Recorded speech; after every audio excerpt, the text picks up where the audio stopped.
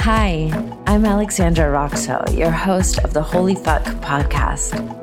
I've created this podcast because I want to explore how the mystical touches us in our everyday lives, how the sacred and profane move together like two sides of the same coin. I found that in modern spirituality, we often separate the sacred and the profane. We look at certain things as being holy and good, and others as being bad. And I've actually found that the most magical part of life is finding the divinity, the healing, and the transformation in all of it. In this podcast, you can expect to hear stories from people on all sorts of walks of life. You'll hear from a doctor, a sex worker, a poet, a motivational speaker, an activist, a mother, a birth doula, and all sorts of other people who are walking on an embodied path of healing and transformation as a soul awakening this lifetime. Each one of our guests will be sharing their mystical and numinous and spiritual awakenings, how the sacred has touched their lives and the profane too, how they have explored life through sex, drugs, birthing, meditation, prayer, experiencing death and life, and all sorts of different elements that God, Goddess Divine speaks to us through. If you found that you're also a rebel mystic who doesn't just fit into the simple ideas of good and bad of spirituality, but sees the nuance that life has to offer us, then I hope you find a home with me here in this podcast. Enjoy. Hi, everybody. On today's podcast, I have someone who I think is amazing. I feel very lucky to have her on this podcast. Her name is Ebony Janice. She is an inspiring woman. She's a scholar. She's a founder.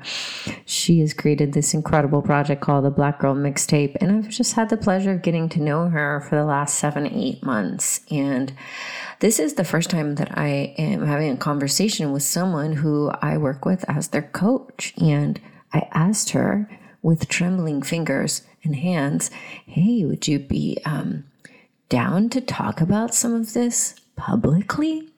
And she said yes, enthusiastically, which is super duper generous. So I hope you enjoy this podcast. It's the longest one I've ever done, which is awesome. And it's deep and it's really heartfelt. And I think you can feel the the trust and the intimacy that we formed working together. So I'm really excited for this one. Listen to the end. Let me know it stands out. Please go follow her online and check out her work. Enjoy. Hi, everybody.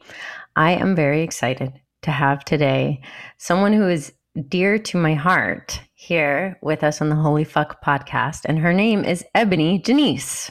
Yay, it's me. Whatever you do, do not call her Ebony. I actually witnessed, God bless her heart, but I witnessed Ebony Janice came to a class with me online and told the teacher twice that her name was Ebony Janice, not Ebony. And the teacher called her Ebony twice. And God bless that teacher's heart. She's very kind. But her name is Ebony Janice. You were very graceful in that moment. Yeah. Well, here's the thing, though. Even if I wasn't, is my right. I said, my name is Ebony Janice. I know that people don't mean to, misname you, but I go through a whole spiel. My name is Ebony Janice. I go by Ebony Janice. And immediately following that, somebody will still call me Ebony. And so that a lifetime of being misnamed and, it's exhausting. So if I wanted to not be gracious, I could have been not gracious, but I got it. I got that there was not this intentional thing happening in this moment, right? And it's Zoom, and it's like, it's easy. I know. Facing whatever, but yeah, that is the thing. Ongoing. I know. I was just cringing because I was like, I brought you into this space, which I already felt self-conscious about because it was a bunch of white women in a dance class online, and I was like, oh shit! Now the teacher said her name wrong. Like, I didn't take it personal. I was just like, this is the thing. This is my life. I gotta tell this lady again. I was glad that she corrected it, though. Like, she could have just pretended like she didn't see that second time because we were in the moment. And so that was the thing that I appreciated. I knew that it wasn't intentional, but to come back and say it correctly was a way. I saw that too. Intentionally, like, let me purposefully let people know who may even be, just hearing it and not seeing what's happening in the chat section, that this person's name is Ebony Janice. So I appreciate it. Yeah. Yeah. That was cool. And she's cool. And then, it's just life. It's funny. Sometimes it's like a self-fulfilling prophecy, and it's like, I'm like, oh, I hope Ebony Janice feels good in the class and like honored and like she fits in and like, and then that, these little things happen where we're like, okay, we have an opportunity right now to, whatever, get triggered. It's funny that you said that because we haven't ever actually had a verbal conversation about that experience. I know. Which is funny, but I loved it so much. And I was simultaneously tickled and like, it's one of those, my eyes really open. So I'm like, these white women be over here really just getting it. Like, I feel like my body don't even do that. So I'll just be in my private like dance space practicing it, sliding across the floor, laying on my back, throwing my legs in the air. My caress my body game has, up leveled since that experience. So yeah, I really enjoy it. Well, so I'm going to ask you to introduce yourself in a second, but I'll tell everybody what the heck we're talking about. So, well, first off, Ebony Janice and I have been working together in a client-coach relationship for almost 6 months, around that. I think 7 months. Yeah. Oh my goodness. We did 2 containers of 3, and then we just moved into our, ongoing, which is so cool. Mm-hmm. It's so great. And sometimes I take different clients that I'm working with either to an experience in person, if we're in the same city, or we can meet somewhere, go on a retreat, or take a workshop, or see a teacher, or bring another teacher in. And pre-COVID, that was stuff that I really liked to do. But I was like, oh, I think it'd be fun for us to take this sensual dance class together because we're doing a lot of embodiment work and there's something beautiful about being witnessed in that. And the class is based on the S Factor, which there's this documentary out on Netflix about S Factor. It's like a sort of strip fitness empowerment. And actually, one of the women that was in my year-long program last year, Alyssa, is incredible.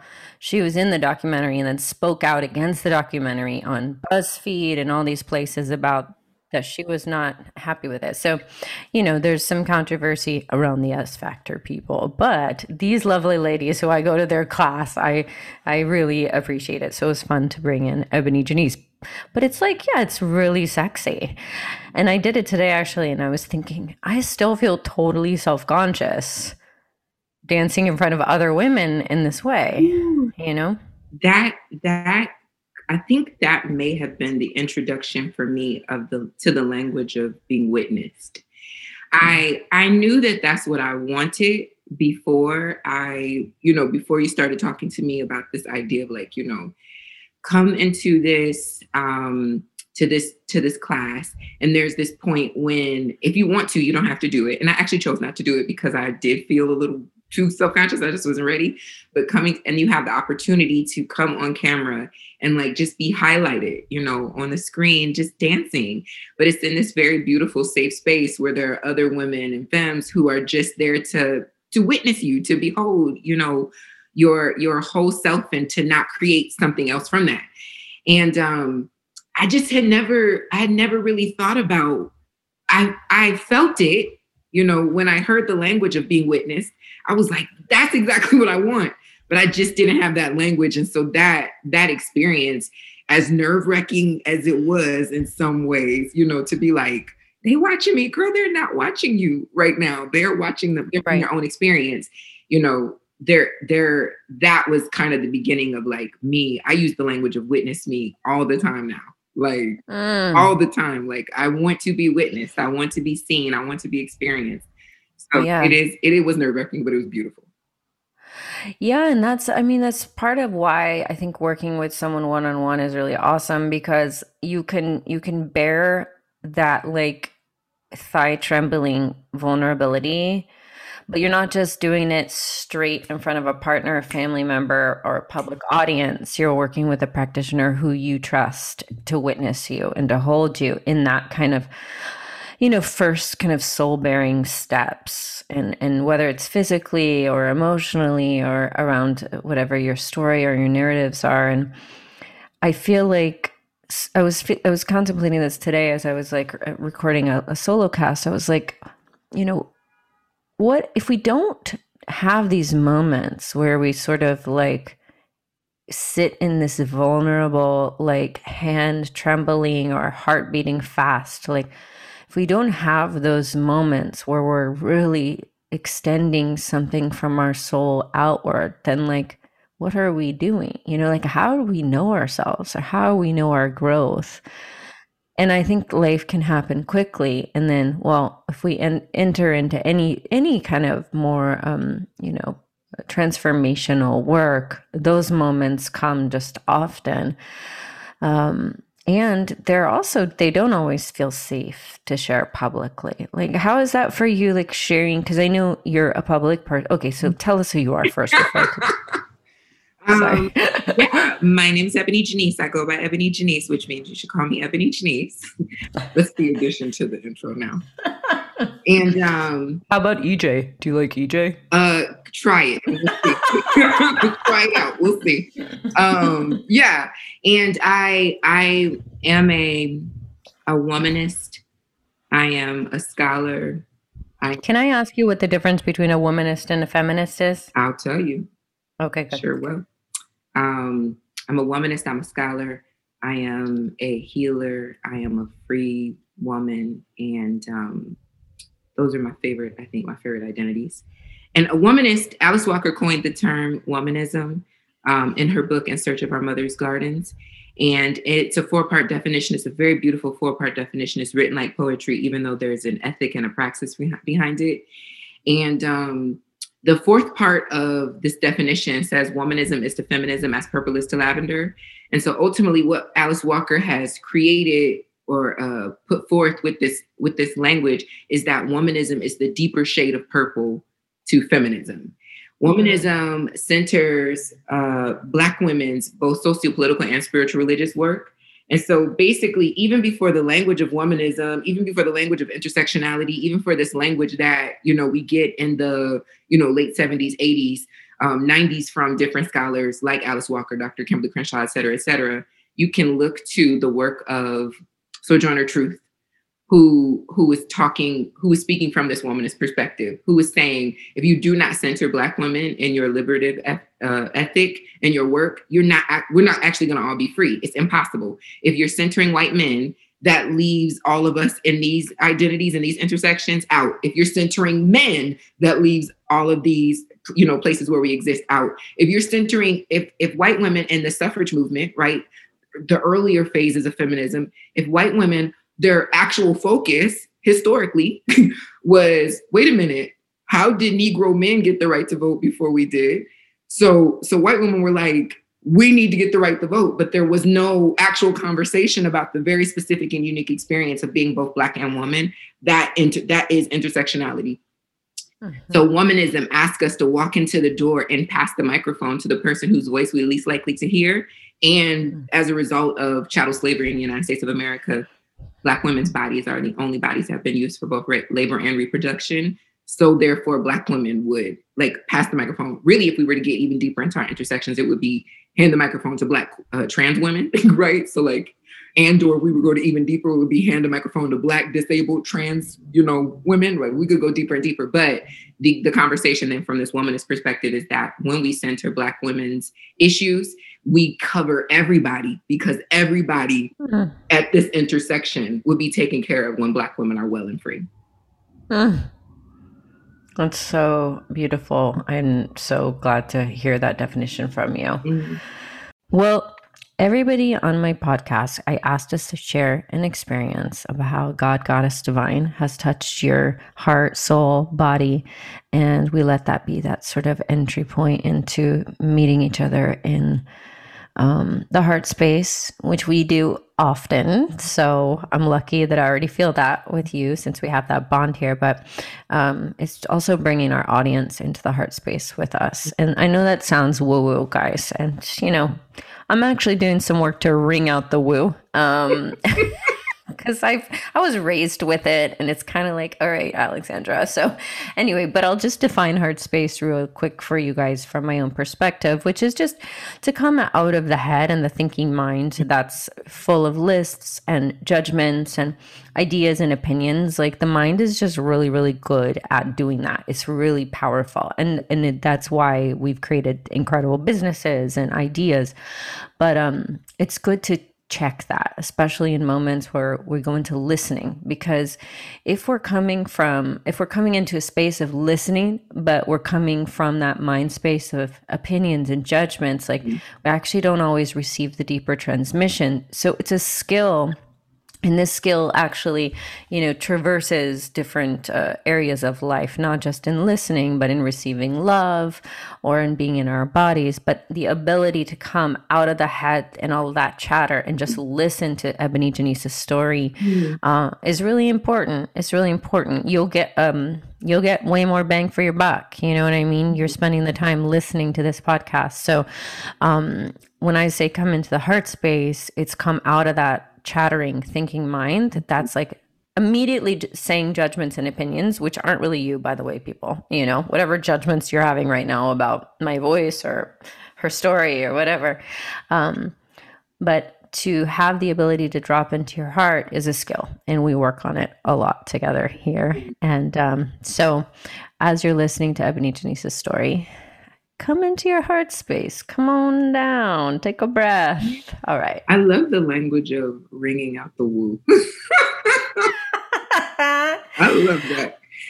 Yeah, I think that the first thing that came to my mind actually is really funny to me, because I don't particularly identify as a Christian any longer. But I grew up super saved in the Southern Black Christian experience, and in a charismatic Baptist, expression of my faith.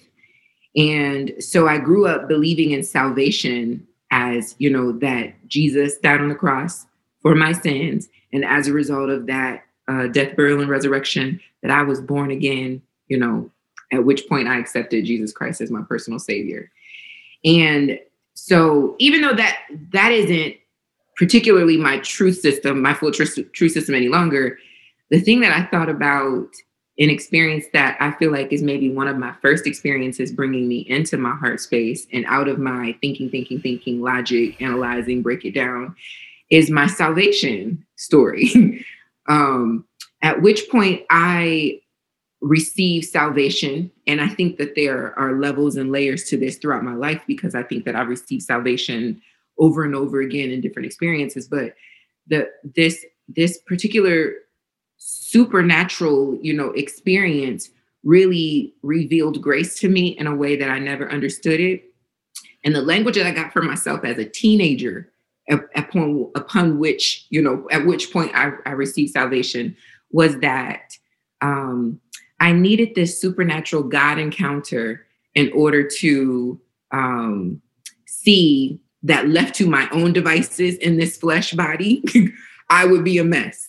Left to my own devices in this flesh body, I would judge you. I would fight you. I would kick you. I would be a tyrant, because I can't even be kind to myself without this something. This was my understanding of it at the time, right? I don't even know how to be nice to me, let alone be nice to you. And there's a point then as a teenager, having this salvation experience, where I just remember experiencing grace for myself and for others in what I know to be a supernatural encounter, right? The ability to have someone causing harm to me, maybe saying something mean to me, maybe, one of my classmates, and this automatic filter in my head, like offering grace means being able to say, I don't even know why this person is doing this, but it doesn't have anything to do with me. So for me to respond like they're doing this to me, rather than understanding that what they're doing is to themselves, or, there's their own personal experience. And that is like, that's the first thing that came to my mind, because it really is this out of my head, out of body experience. Like, this isn't about me. To take it personal would be to, think it through too much, to think too much through it, rather than to be in my heart and just feel this deep grace and compassion for, I don't know your why. I just know that it's not personal. And I wish you this kind of ease, very similar to mine. Mm-hmm. Of course, there are so many other experiences, but that was the first thing that came to my mind, like salvation, or the idea of salvation, at that point was really like that something supernatural could transform the way that I am filtering and understanding this experience that I'm having. And that is salvation to me. Like, I don't have to be in the pain of thinking that you're doing something personal to me. I can release that and surrender that and just feel love and grace and mercy. And, that's what I want more than anything. So I received that for sure as salvation. Wow. Do you remember what that felt like in your heart or your body as a kid when that was happening? I absolutely do. You do? Yeah. My salvation story is actually just super dramatic because I live for drama. But the thing that I do remember, the thing that I definitely remember is I was in the shower. I had a dream and it just brought me to the shower. It's a whole story for another day. It's a different podcast. It's not for the Holy Fuck podcast, but I started sobbing. My heart was like beating so fast, like, in my chest, like, what is this experience? What is this? This is why I, think about love, in the context of this salvation experience, because my heart was so, being so enlarged that it felt like it was going to explode. Like, and that, just the overwhelming, like, I couldn't stop crying. I couldn't stop shaking. My heart was beating out of my chest. It felt like it was like, it's not going to stay here. What is this? Wow. Yeah. And there's different ways across traditions that people could characterize that experience. Mm-hmm. Like you have a Kundalini awakening, mm-hmm. or you have, your heart chakra opens. Mm-hmm. Both of those are more, kind of yogic words, but, yeah, there are so many different ways that we can think of that something sort of you break through to the other side. But I love that. That seems like there usually is a physical reaction, like you said, where you're just like, you feel like, WTF, like I'm shaking, crying, my heart is big, but you sort of know you're safe, but it's still, there's a part of you that maybe is a little bit scared, like what's happening to me. And then a part of you that's like, this is so incredible. Like, how amazing. Yeah. Even I was 12 years old at the time, and my grandmother was staying with us because this is a dramatic story actually. She had fell off the church bus and broke her shoulder, a bone in her shoulder. So she was staying with us at the time. And I got out of the shower and I just started, screaming, Grandma. It was a Saturday morning. Grandma. My grandma came in the bathroom and just instantly started crying with me. And that to me is the proof of like something was happening, because she didn't know what happened. And the fact that she came straight into the bathroom and saw me in there like crying and just started crying with me was like, yeah, there is something absolutely supernatural that was happening to me in that moment. And whether it was, I receive it as inside of me, but so big and so transformative that energetically it was outside of me as well, which is why she could walk into that space and just feel whatever was happening to me. And yeah, even I wish that this was a conversation that I could have had with my grandmother before she transitioned, but I do wonder what her thoughts were as she's running through the living room with their little shoulder, in a cast, right? Like what were her thoughts as she's running through the living room because her daughter's in the bathroom crying, screaming, grandma, what was that? And did she ask you eventually, like, what's going on? We did have a conversation about it, a full-blown conversation. Well, I told her what happened. I told her about this dream that I had the night before. And I told her about how this song, like I was singing this song in my dream. And that's how it happened to me. I got in the shower that morning and the song came back to my head and I started singing it. And as soon as I started saying the words out loud, something just fell on me. What is the name of that guy who wrote, I wish that I could think of it. I'm about to be terrible because I can't think of his name right now. But there's this guy he is the founder of, it's like this online, you could take all these different courses. Is his name Vishen? I'm not making that up. I would think of his name. Christian guy? No. Oh, which okay. is the point of the story, because it was not a Oh. Christian experience at all. But the way he talks about this experience that he had, Oh. it sounds like exactly like my salvation story, even though he is not Christian. And so what you were just saying about Oh. awakening, et cetera, that's Is it Mind Valley? Mind Valley. Yes. Vishen Lakiani, the CEO of Mind Valley, has this story. I think it is his story. It's the story of like, what kind of transformed him into this iteration of himself. And the way he describes it, I was listening to him on audiobook talk about it, and I was like, that's not like the power of the Holy Ghost fell on you, Vishen. No, that's certainly not what he would call it for sure, but very similar. It was so similar to my own awakening. The language that I have for it culturally, sociologically, my place in society at the time was that I was receiving salvation. The power of the Holy Ghost fell on me.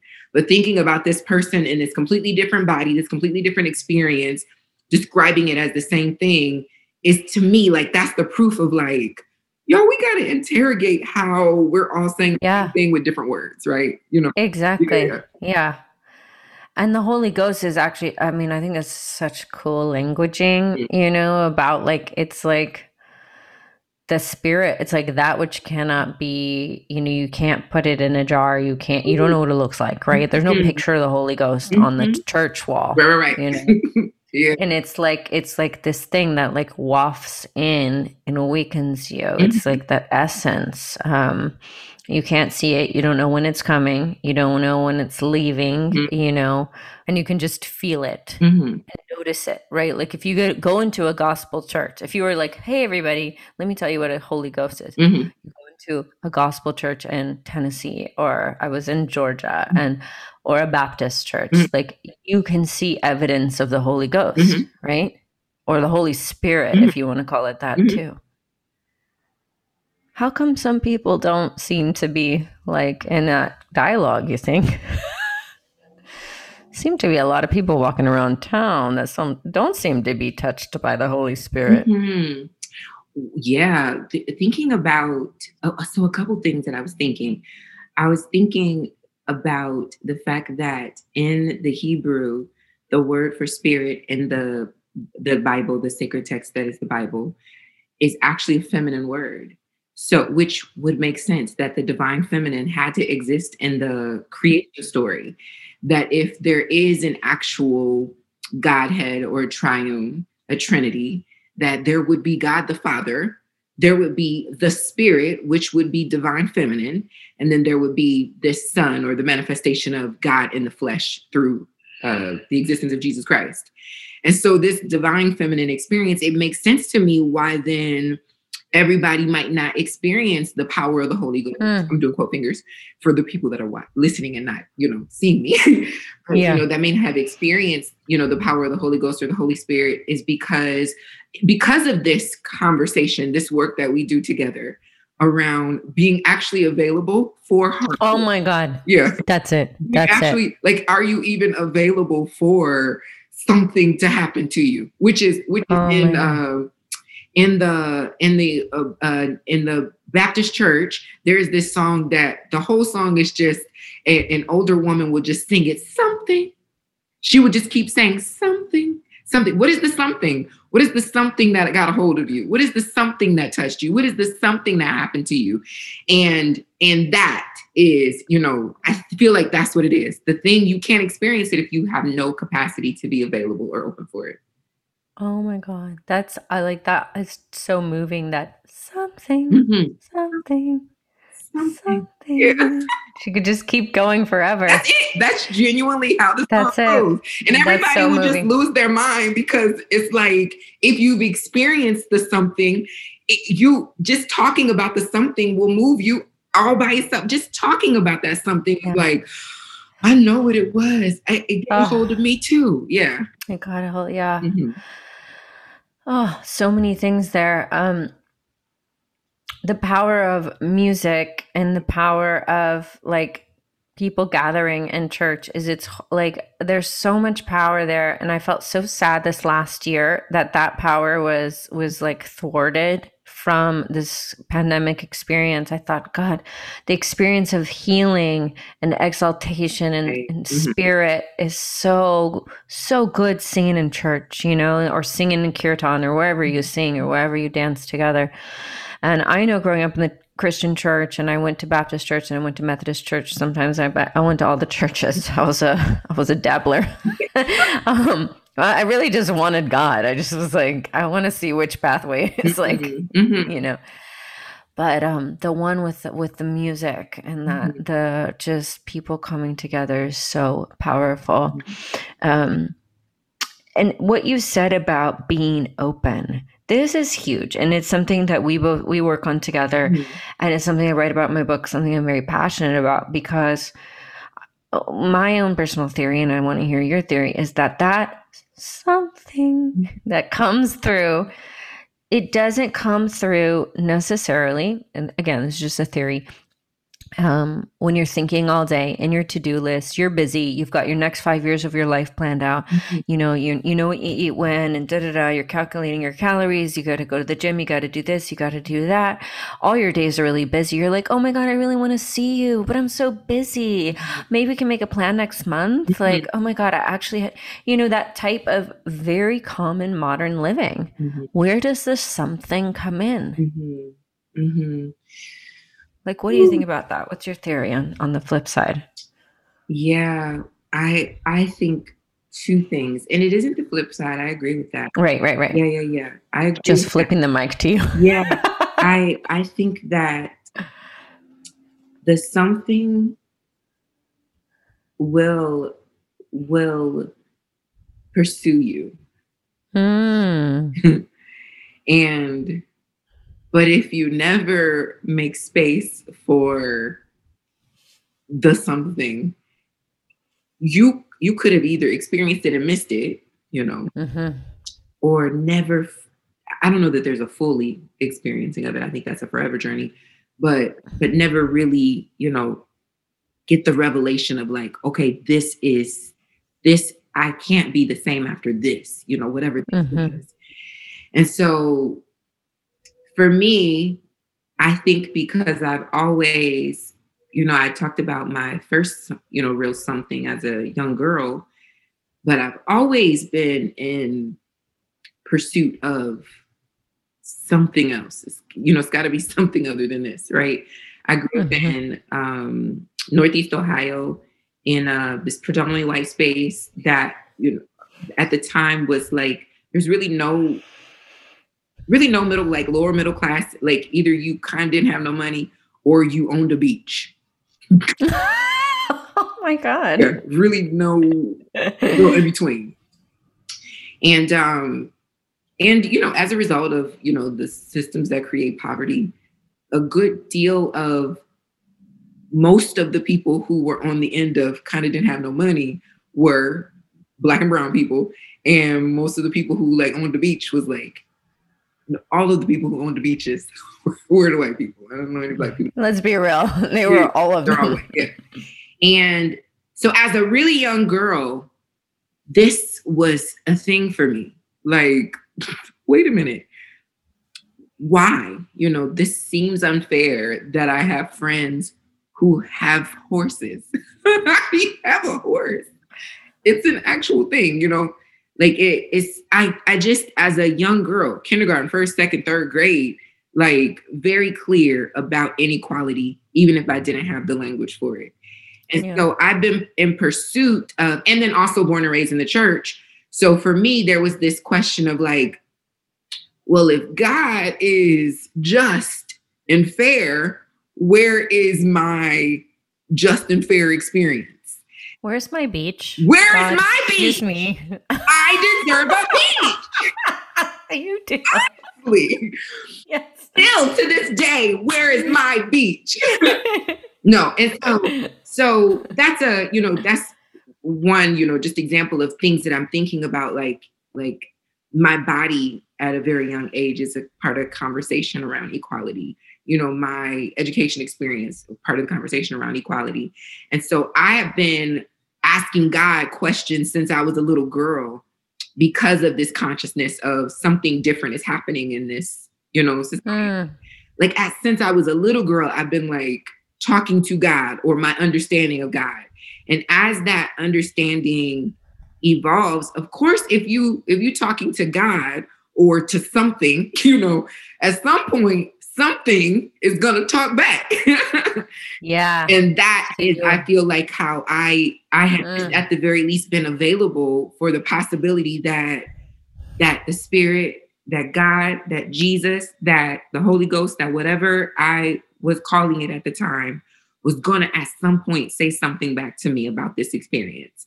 And that availability, I feel like, for the something, yes, Yeah. And I think it's true. It's like, well, why does someone even start a conversation with that numinous kind of otherworldly essence of eternal life? Like, why, especially if you didn't grow up in a religion or have the context, and then why would you? Then why would you, as a 30 or 40-year-old or 50-year-old or whatever, why would you create space in your life for the sacred to dawn in your day? If that relationship wasn't kind of something that was given to you as a child. And that makes me feel very grateful to my mother. And I imagine you have some similar like that I got that I felt it. I felt my heart be cracked open in church singing. I felt the magic when candles were lit and it was dark, and I felt my Brazilian grandmother would pray the rosary over me with her friends when I had a lot of they would give me Brazilian water and they forgot I was like an American girl with a different microbiome, and then I would always have really bad stomach stuff, and then they would pray over me.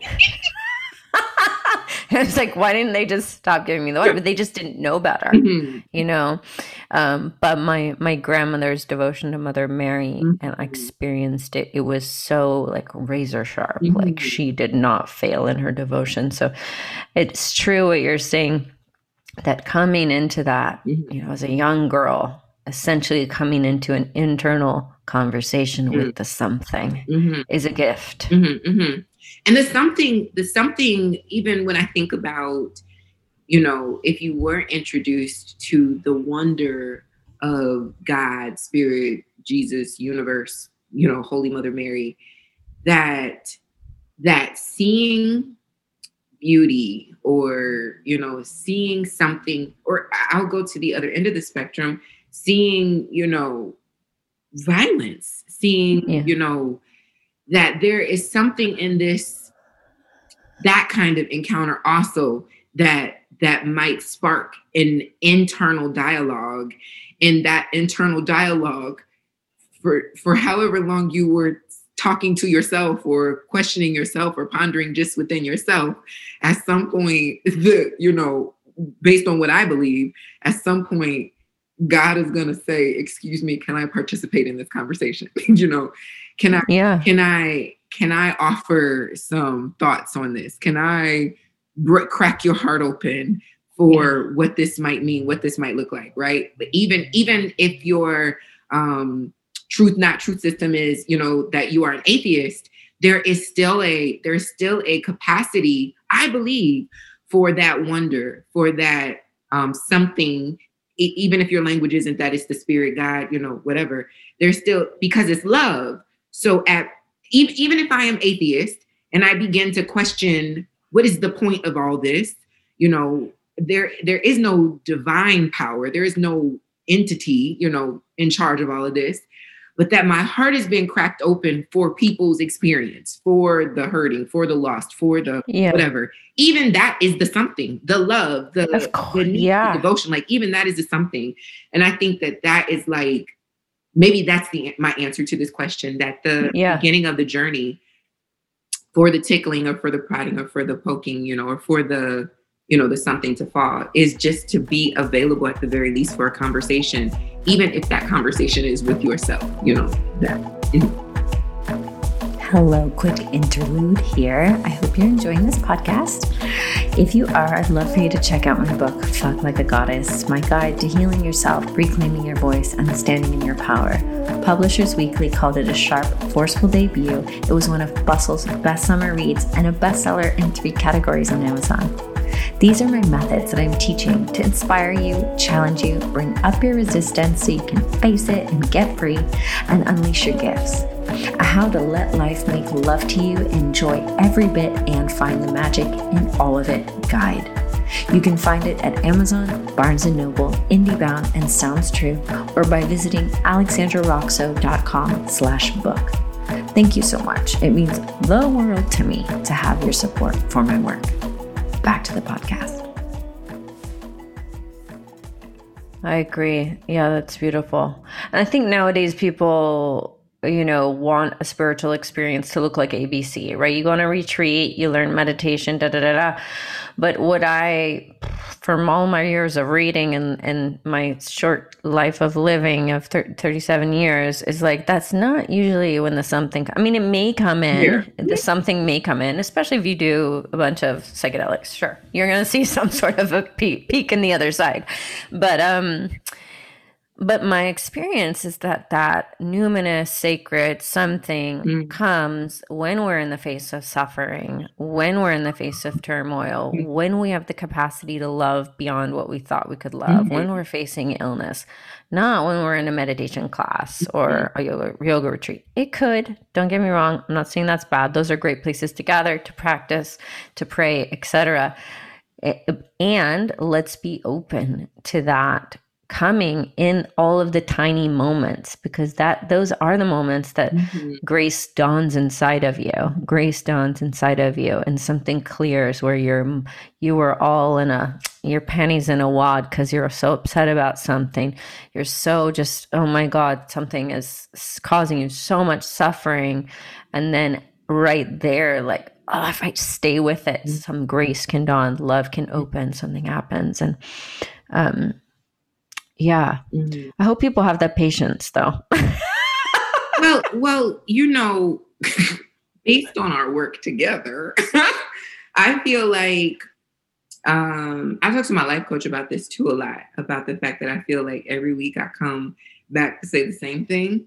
And like I leave the session with the revelation, and then next week I'm going to be back like, girl, I was just in my head. I didn't want to feel it. I didn't want to sit with it. I didn't know what to do. And so it does. I believe that it is a forever journey. A girlfriend of mine, her name is J.T. Perry. She says that we don't get healed. We heal. And to the language of I am healed is not real. No. It's just not real. And I got that because I'm going to use the example, from money. I had a, transformative year last year in my business and my finances.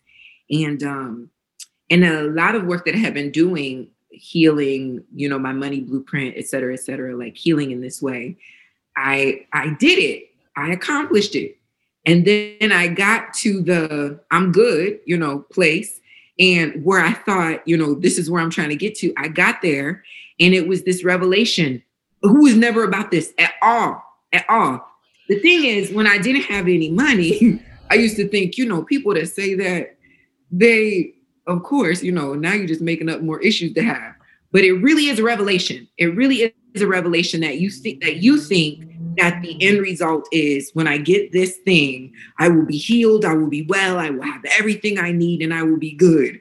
And then you get there and you find out, oh, my life is a mess. I've been spending so much time focused on just this one thing. My life is a mess. So that isn't to, I would rather my life be a mess and have some money in the bank and figure out how to do it. You know what I'm saying? Throw a little money at the problem. Yeah. I would rather, I would rather be depressed in Santa Monica on the beach than depressed at my house, doing nothing. So I'm not trying to minimize my deep gratitude for having at least 25 cents in my bank account.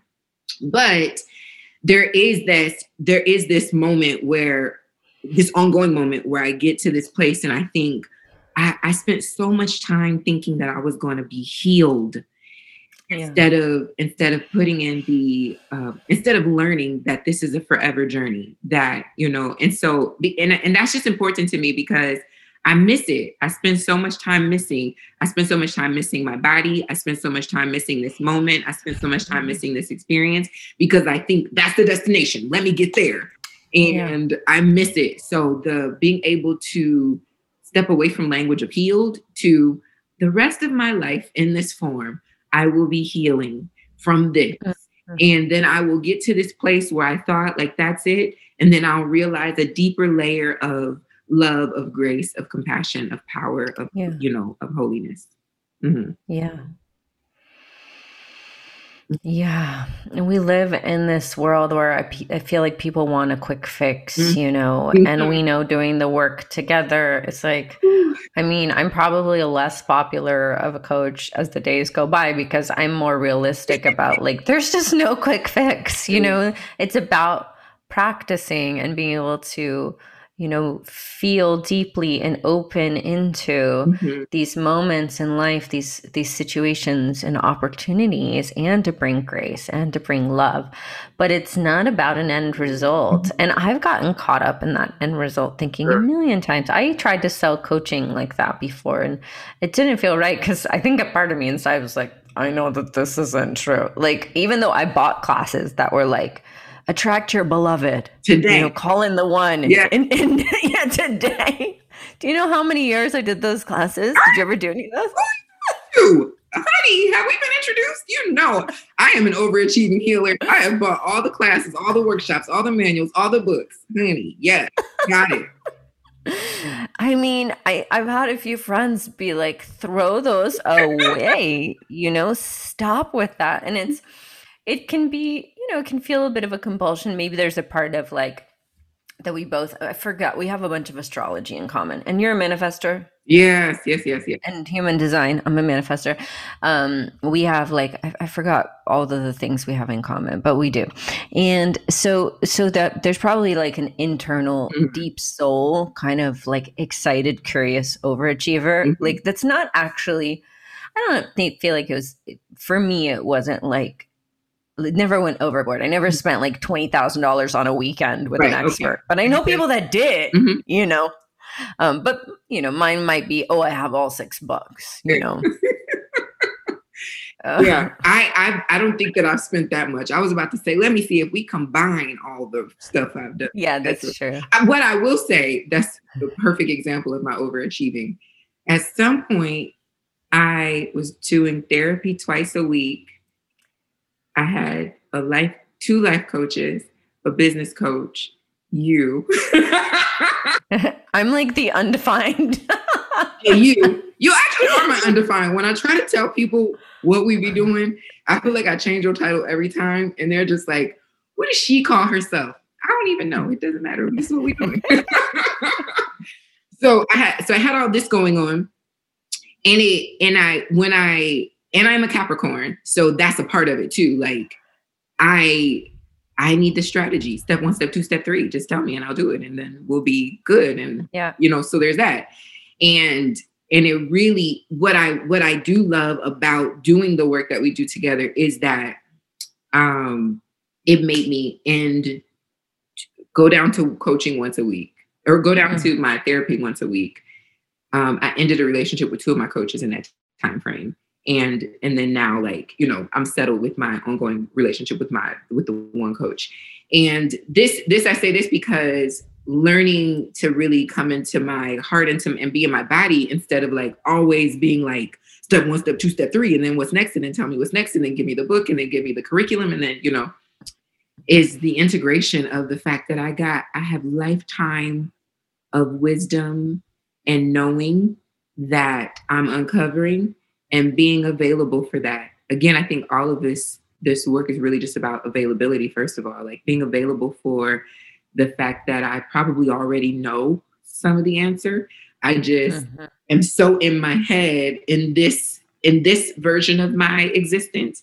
I'm in the Ebony Janice story. Whereas if I could just come into my heart, which I avoid often, if I could just be in my body, which I avoid often, then, there's something in that. So like letting that, sitting with that and not making this story that there's something else for me to do. What if the something to do is just sit down? Yeah. And just to be. Mm-hmm. Mm-hmm. Yeah. Yeah. Mm-hmm. Mm-hmm. And that is just not how we learned it. Mm-hmm. Mm-hmm. For sure. I also want to say that because I want to talk about, I'm looking forward to sharing this publicly in various ways. But the way that I came to this work with you very specifically was that I was looking for a Black woman to do this work with. And the reason why I never give you a real title is because I didn't know what I was looking for. I knew that I wanted to do some very intentional healing around like my divine feminine energy. I am the most Capricorn to ever Capricorn. And so I can be very like, this is what it is. And I have a very serious presentation. Which that's one thing we don't have in common astrology wise. I'm a Pisces, so yeah. And also you being a Pisces, I don't have a lot of water in my chart at all. So there is that too. And there are times when I'm in a session with you and I'm just like, Lord, how did I get here? Did I get here? But so I have a very serious presentation, even though I'm really a clown. And I had to, once I found you, I got the book, I reached out, we had a session, and I felt very afraid of like, what will this work mean for me? Because I don't even know, what I'm looking for. I just was wondering, for me, when I find other coaches, right? When I found my business coach, there was a very specific thing that I was looking for. I knew exactly what I needed. I knew how to communicate that, and so on and so forth. And I am, just as a side note to that, I remember one of our first real sessions, like actually being kind of annoyed and angry with this thing that you were asking me, and just feeling like being inside my head, like, why am I mad at this lady for doing her job and simultaneously trying to, be present with this money that I was spending to be here? And which brings me to why I could, in this season of my life, only do this work with you, a young white woman, because there are parts of my own experience as a Black woman. Dr. Shaniqua Walker Barnes has this book called Too Heavy a Yoke, The Burden of a Strong Black Woman. There is a story that this earth has about Black women and how we are supposed to be. And so there's levels of vulnerability, which more often than not, when I talk about you, I call you my vulnerability coach. There are, spaces of vulnerability that Black women just historically don't have access to particularly in this space. But it becomes this stereotype, the strong Black woman, the sassy, all the trope of like, we got it together, we whatever. And the way that impacts us in society and even, inside of in every institution, but, even inside of our families, inside of our romantic relationships, it's what is the expectation of me as a strong Black woman?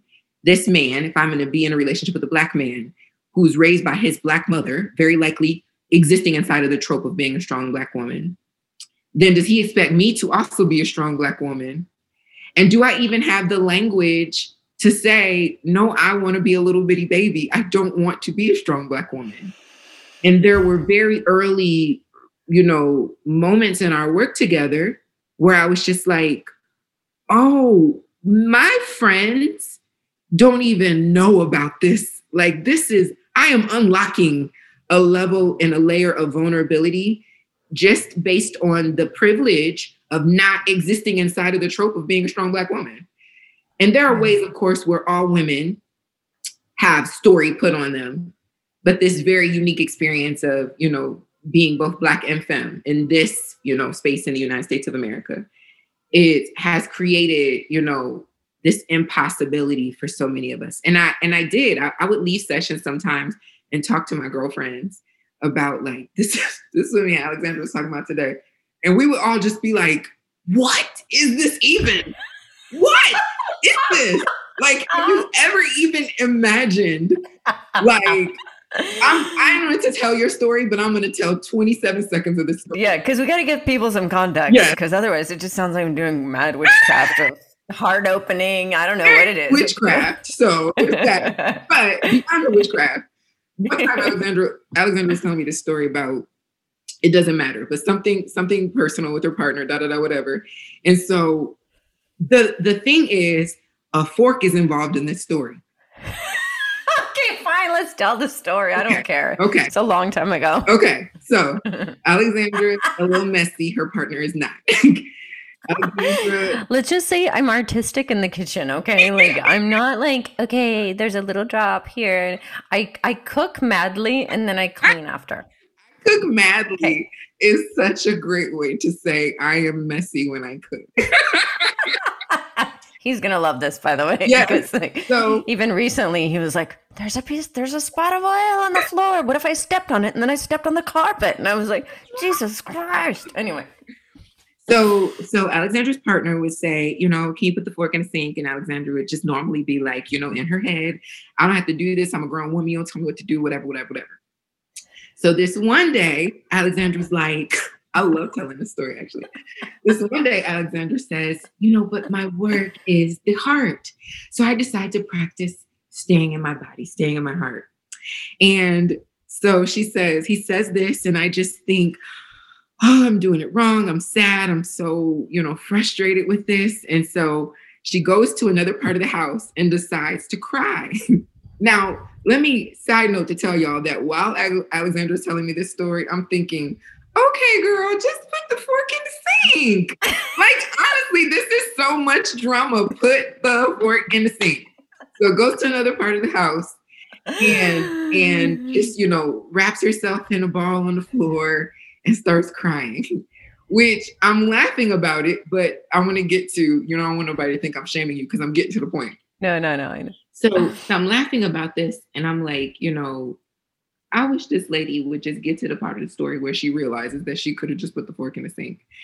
And so, but her partner feels her very clearly because they're in totally separate parts of the house, feels her that something has shifted for her, comes to the room and, you know, basically just wraps her in his arms and is like loving her through this moment. Okay. The two things that I'm experiencing as I'm hearing this story is, number one, you know, I really wish that this lady would just put the fork in the sink. And the other part that I'm experiencing is, I want to cry. I want to cry. I want to go lay on the floor and cry and be able to trust myself with those feelings because they're valid, right? Feeling critiqued, feeling, you know, whatever was coming up for you in them, like feeling that is very, very valid. And the reason why I'm having this judgment along the way as you're telling the story is because I have no context whatsoever of being allowed to feel my feelings, having to feel like I gotta hold it together, even in this. And there is no space for so many of us. There is no space where it is actually safe for me to fall apart. Yeah. So I want to cry. I want to be scooped up. I want to trust. I want to be in the kind of relationship where the beloved will walk in the room behind me and not even really ask me, not even start interrogating what's going on, just to give me whatever it is that it looks like I need, or, you know, that they feel that I need.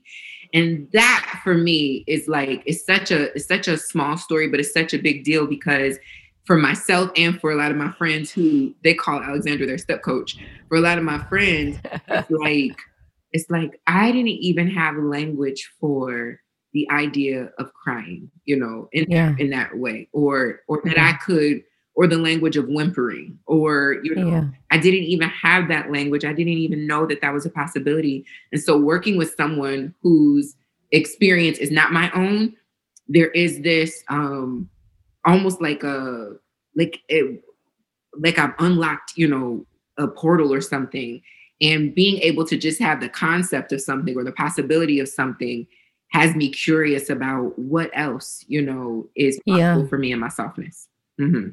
I love that. Mm-hmm. And I want to give people a little bit of context because this is a specific practice that I am supporting myself and Ebony Janice. And so out of context, that moment in the story can sound kind of ridiculous, right? Like, why would I cry about a fork? So my practice, because I'm a strong-minded, analytical, all A student, like directed movie, directed commercial, like I am a strong-willed. I've lived with a strong woman archetype within myself, like only child, full-time mom at work. I raised myself a lot of moments. My father wasn't at home, et cetera, et cetera. So I learned how to hold myself and hold my own pain, hold my own feelings at a young age. So this, for my own personal story, is like an important in learning how to unwind and be held.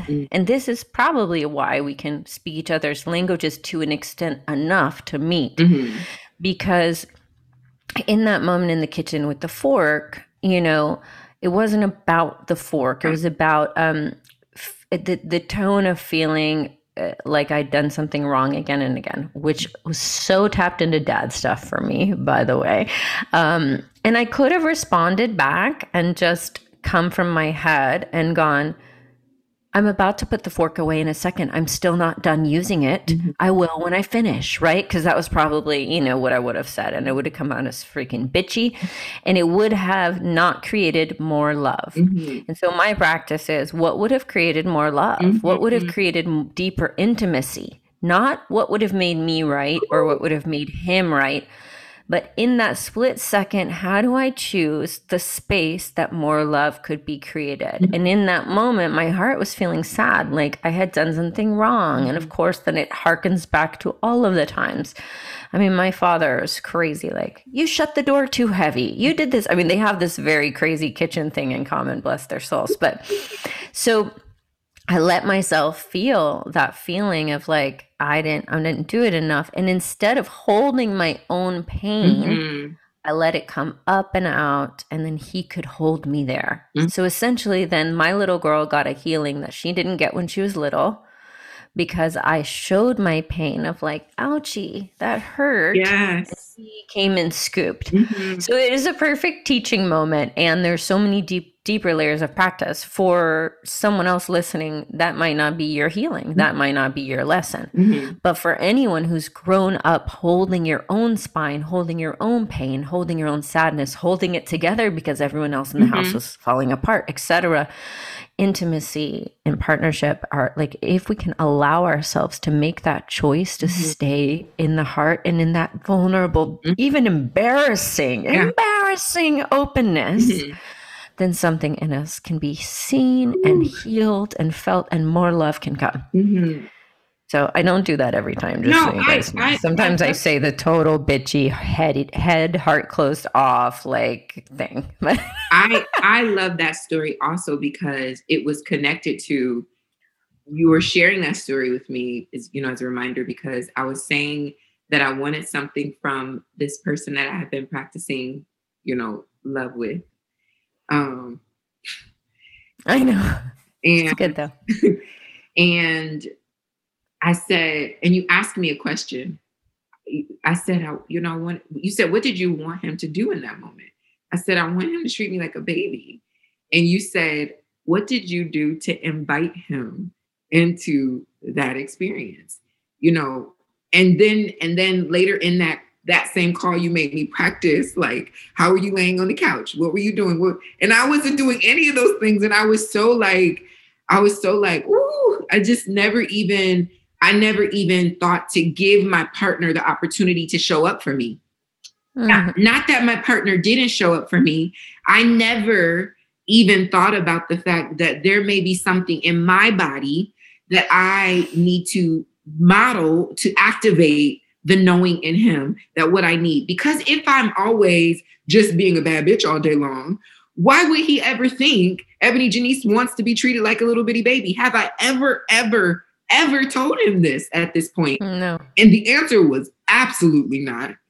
absolutely not. And I had this fear, as I'm processing this story of like, I want that tenderness, but I'm terrified of doing anything to invite that tenderness. I somehow want him to magically know that he should scoop my big grown behind up in moments that in moments that I haven't even revealed I'm hurt or I'm feeling tender or I'm feeling like a little baby or, whatever.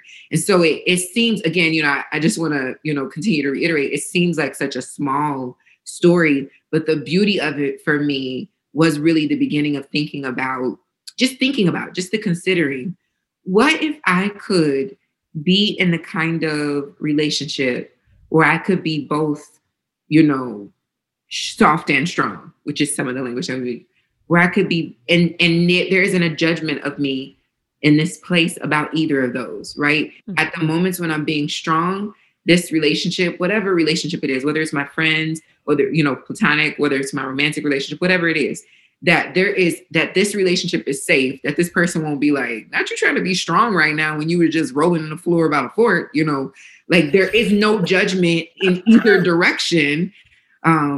Because the vulnerability calls us into a deeper experience, with each other.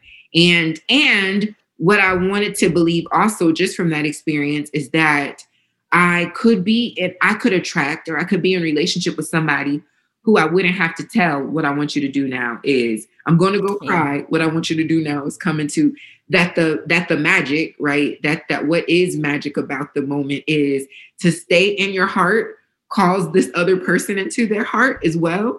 Because hopefully they don't see you in your heart and show up and say, this doesn't make any logical sense what you're doing right now. No, to just be able to meet me and to trust that that's possible for me to experience that kind of love and grace and tenderness as well. Yeah. Mm-hmm. Thank you for letting me share that story. I love that. Well, thank you. I was just thinking how vulnerable it is that you're sharing your process with us. And I know you have 1,000 accomplishments, a million trillion, I don't know.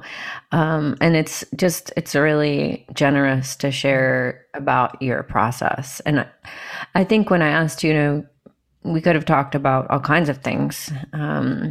And there's just, I haven't heard anyone have this type of conversation. And when you first said to me, like, as a strong Black woman, I needed to hire you for this. Mm-hmm. I was really like touched, and I hadn't thought about that. And I hadn't thought about like, that archetypal kind of softening. That is in itself is a privilege, and it's something that not every white woman, Black woman, brown, not everybody will experience that this life. It's taken me a lot of effort and practice to sort of de-armor and come out of my own patterning around being strong and having it together.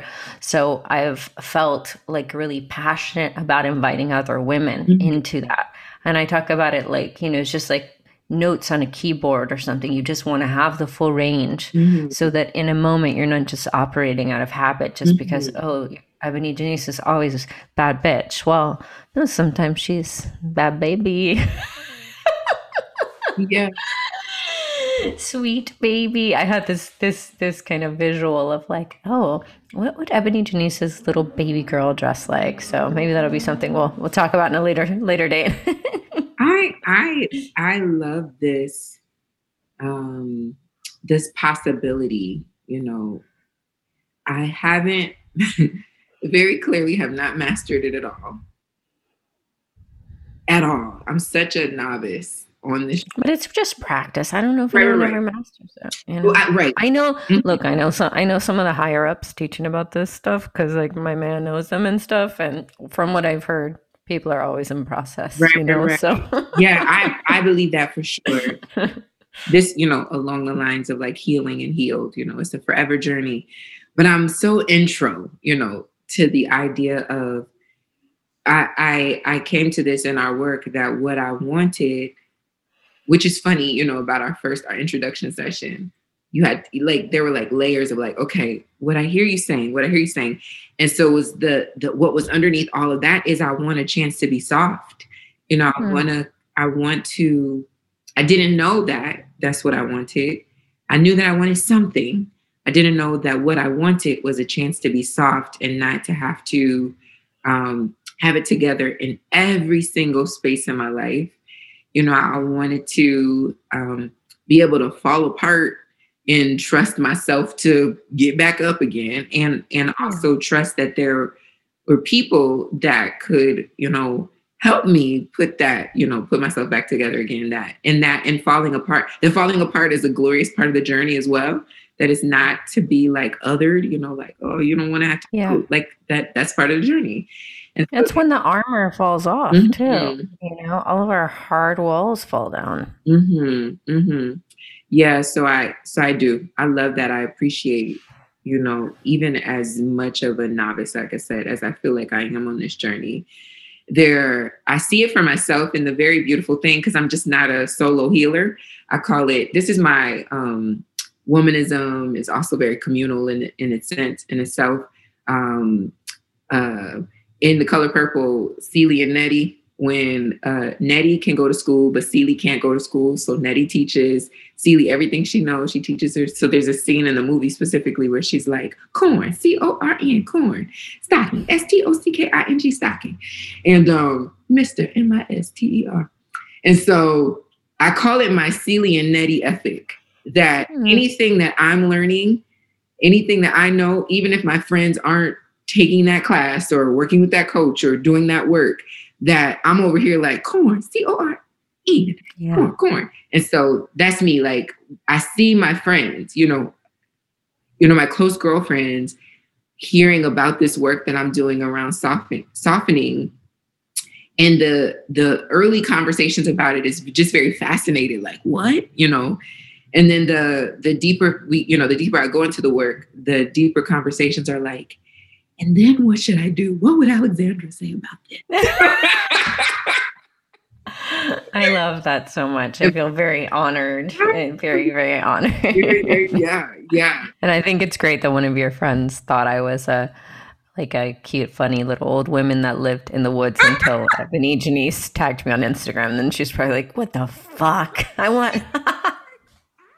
Never thought that. All the time you talk about Alexandra, I thought it was a little old white lady that lived in the woods. I never thought it was this young woman. Tell her she sees my spirit, you know, maybe she sees my past, my future, whatever. Oh, I gotta let you go because we've gone over, but I feel like we could keep talking forever. But I do want to give people like a little bit of what you're up to, how they can support you, how they can take your work in. And we can always also, if you feel called, do a part 2 where we talk about a little bit of more of the ins and outs of womanism and your work, because I appreciate this conversation, and I also, you know, I want to know more and support you in that as well. So give us a little bit of a taster if you have space before we finish. Yeah. Well, so the 2 things that I would say is like just beautiful ways to learn and deeper community with me, and to, you know, simultaneously support my work, is that I do a public liberation lectures, the 2021 Liberation Lecture Series. And I have a background in anti-racism education, but there is a hardening just in doing that work. And so I really wanted to shift from anti-racism to like, what is the imagination for what we're going to do when we actually get free? Like, anti-racism feels like the bottom of the barrel. The least you can do is be against racism. What is your actual model for liberation? What is that going to look like? So This Liberation Lecture Series is a once-a-month series. You can find it on my website, ebonyjanice.com. And then I just launched today publicly this project that is absolutely my life's work. It is my grandchildren, my great-grandchildren, my great-great-grandchildren will be bragging about the fact that they were related to the Ebony Janice because of this work. And it's called Black Girl Mixtape. It's a multi-platform safe think space centering the intellectual and creative authority of Black women. And what we're doing is, I wrote this piece called The Rebellion at Ebo Landing, which is based on a true story. It is a true story. The Rebellion at Ebo Landing is a true story of a group of enslaved Africans who overthrew their captors off the coast of St. Simon's Island in 1803. And then they flew back to Africa. This is the legend of the story. The way that the story is told, that it's the largest mass suicide of enslaved Africans to ever exist. Wow. In St. Simon's Island? Yeah, St. Simon's Island, right, Georgia. Mm-hmm. I had a very spiritual experience there as a child. Makes sense because it's running down a beach. I lost track of reality. I was about 12. It's a true story. These enslaved Africans overthrew their captors, and then they walked back into the water. And if you've ever seen Daughters of the Dust, Julie Dash, if you think about Beyonce's Love Drought visuals where they're in the water and they're holding hands, it's all an homage to this story of the rebellion at Ebo Landing. So I wrote this piece a few years ago. Doing this work at the Public Theater with this program called Bars. David Diggs from Hamilton put this program on. And I wrote this piece and performed this piece for Public Theater a few years ago called The People Could Fly. And then, but it just had a life. It just wouldn't let me go, just this one piece. And so I decided to create this Afrofuturistic womanist retelling of this story. What would this story be if there were just women on this ship? What happened to God on that ship? What happened to community on that ship? What happened to... And so there's a diasporic healing conversation because of what happened in the transatlantic slave trade. These people coming from here to there. Something was created during that time. Something was lost during that time. And what is the activation for people to realize that they could fly? You know, like at what point in the journey were you practicing it along the way? Did you get a reminder? Were you always able to fly? Is this a new experience? And so there are these multi-layers of, it's a workshop, it's a retreat, it's a play, it's a docuseries, it's so many things. And it launched today. You can learn more about it at blackgirlmixtape.com. And we certainly need support because we are dreaming this into, into forever, into future. It's so inspired by the work of Ntozake Shange with For Color Girls Who Consider Suicide When the Rainbow Was Enough. And it's transformative. The writers, it's transformative. Yeah. I have goosebumps. I'm like, wow.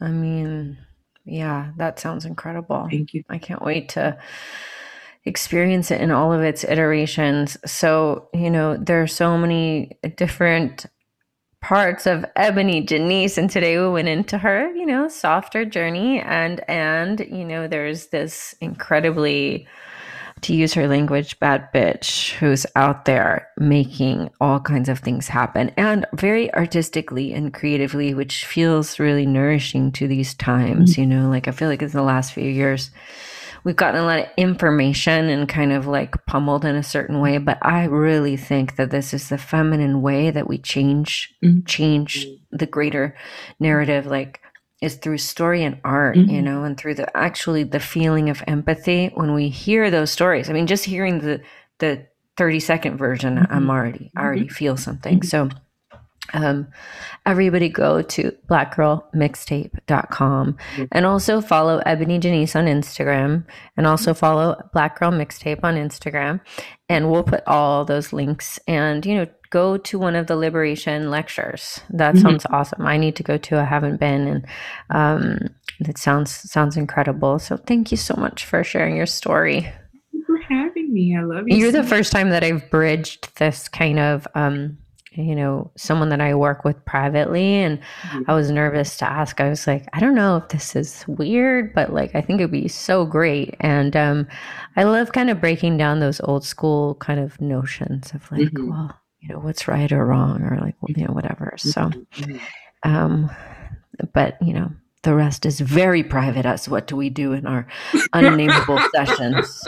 So you guys just got a peek, but this is it. Don't think anything else is coming. All right, everybody. Thank you so much for listening. Please subscribe and do all that yumminess. Follow Ebony Janice, and have a beautiful rest of your day. Thank you for having me. Thank you so much for listening to today's podcast. For more, follow me on IG at Alexandra Roxo, and you can get on my mailing list where I send poems, practices, rituals, links to upcoming retreats and events, and all kinds of goodies. And if this podcast has touched your heart, please let us know. Please write us a review, give us a 5-star rating, all of that. It means a lot to myself and everyone involved. Big love, my darling. Have a fabulous day, and see you again very soon.